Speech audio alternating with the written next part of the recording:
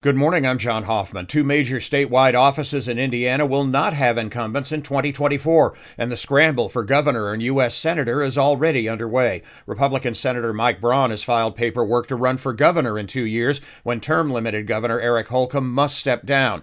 Braun's move will leave his Senate seat up for grabs in 24 when he would have been up for re-election.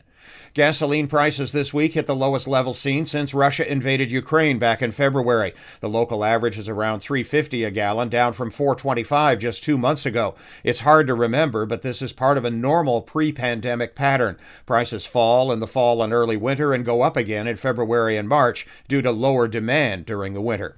The Vatican's website was down yesterday due to a suspected cyber attack. Several Vatican sites were offline throughout the day, and the official Vatican.ca website was down well into the evening.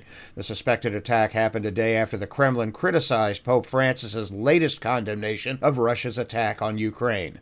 Americans donated more than $3 billion to nonprofits on Giving Tuesday.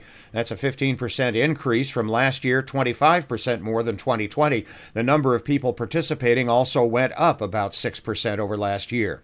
Notre Dame men's basketball got an important early season win in last night's ACC Big Ten Challenge against Michigan State, downing the 20th-ranked Spartans 70-52.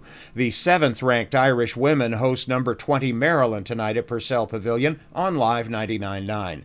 5th-ranked Purdue beat Florida State 79-69. 10th-ranked Indiana over number 18 North Carolina 77-65. NBA, the Chicago Bulls lost at Phoenix 132-113. The Indiana Pacers lost at Sacramento 137-114. In hockey, the Chicago Blackhawks fell at home to Edmonton 5-4. The Detroit Red Wings lost in a home shootout to Buffalo 5-4. I'm John Hoffman on Sunny 101.5.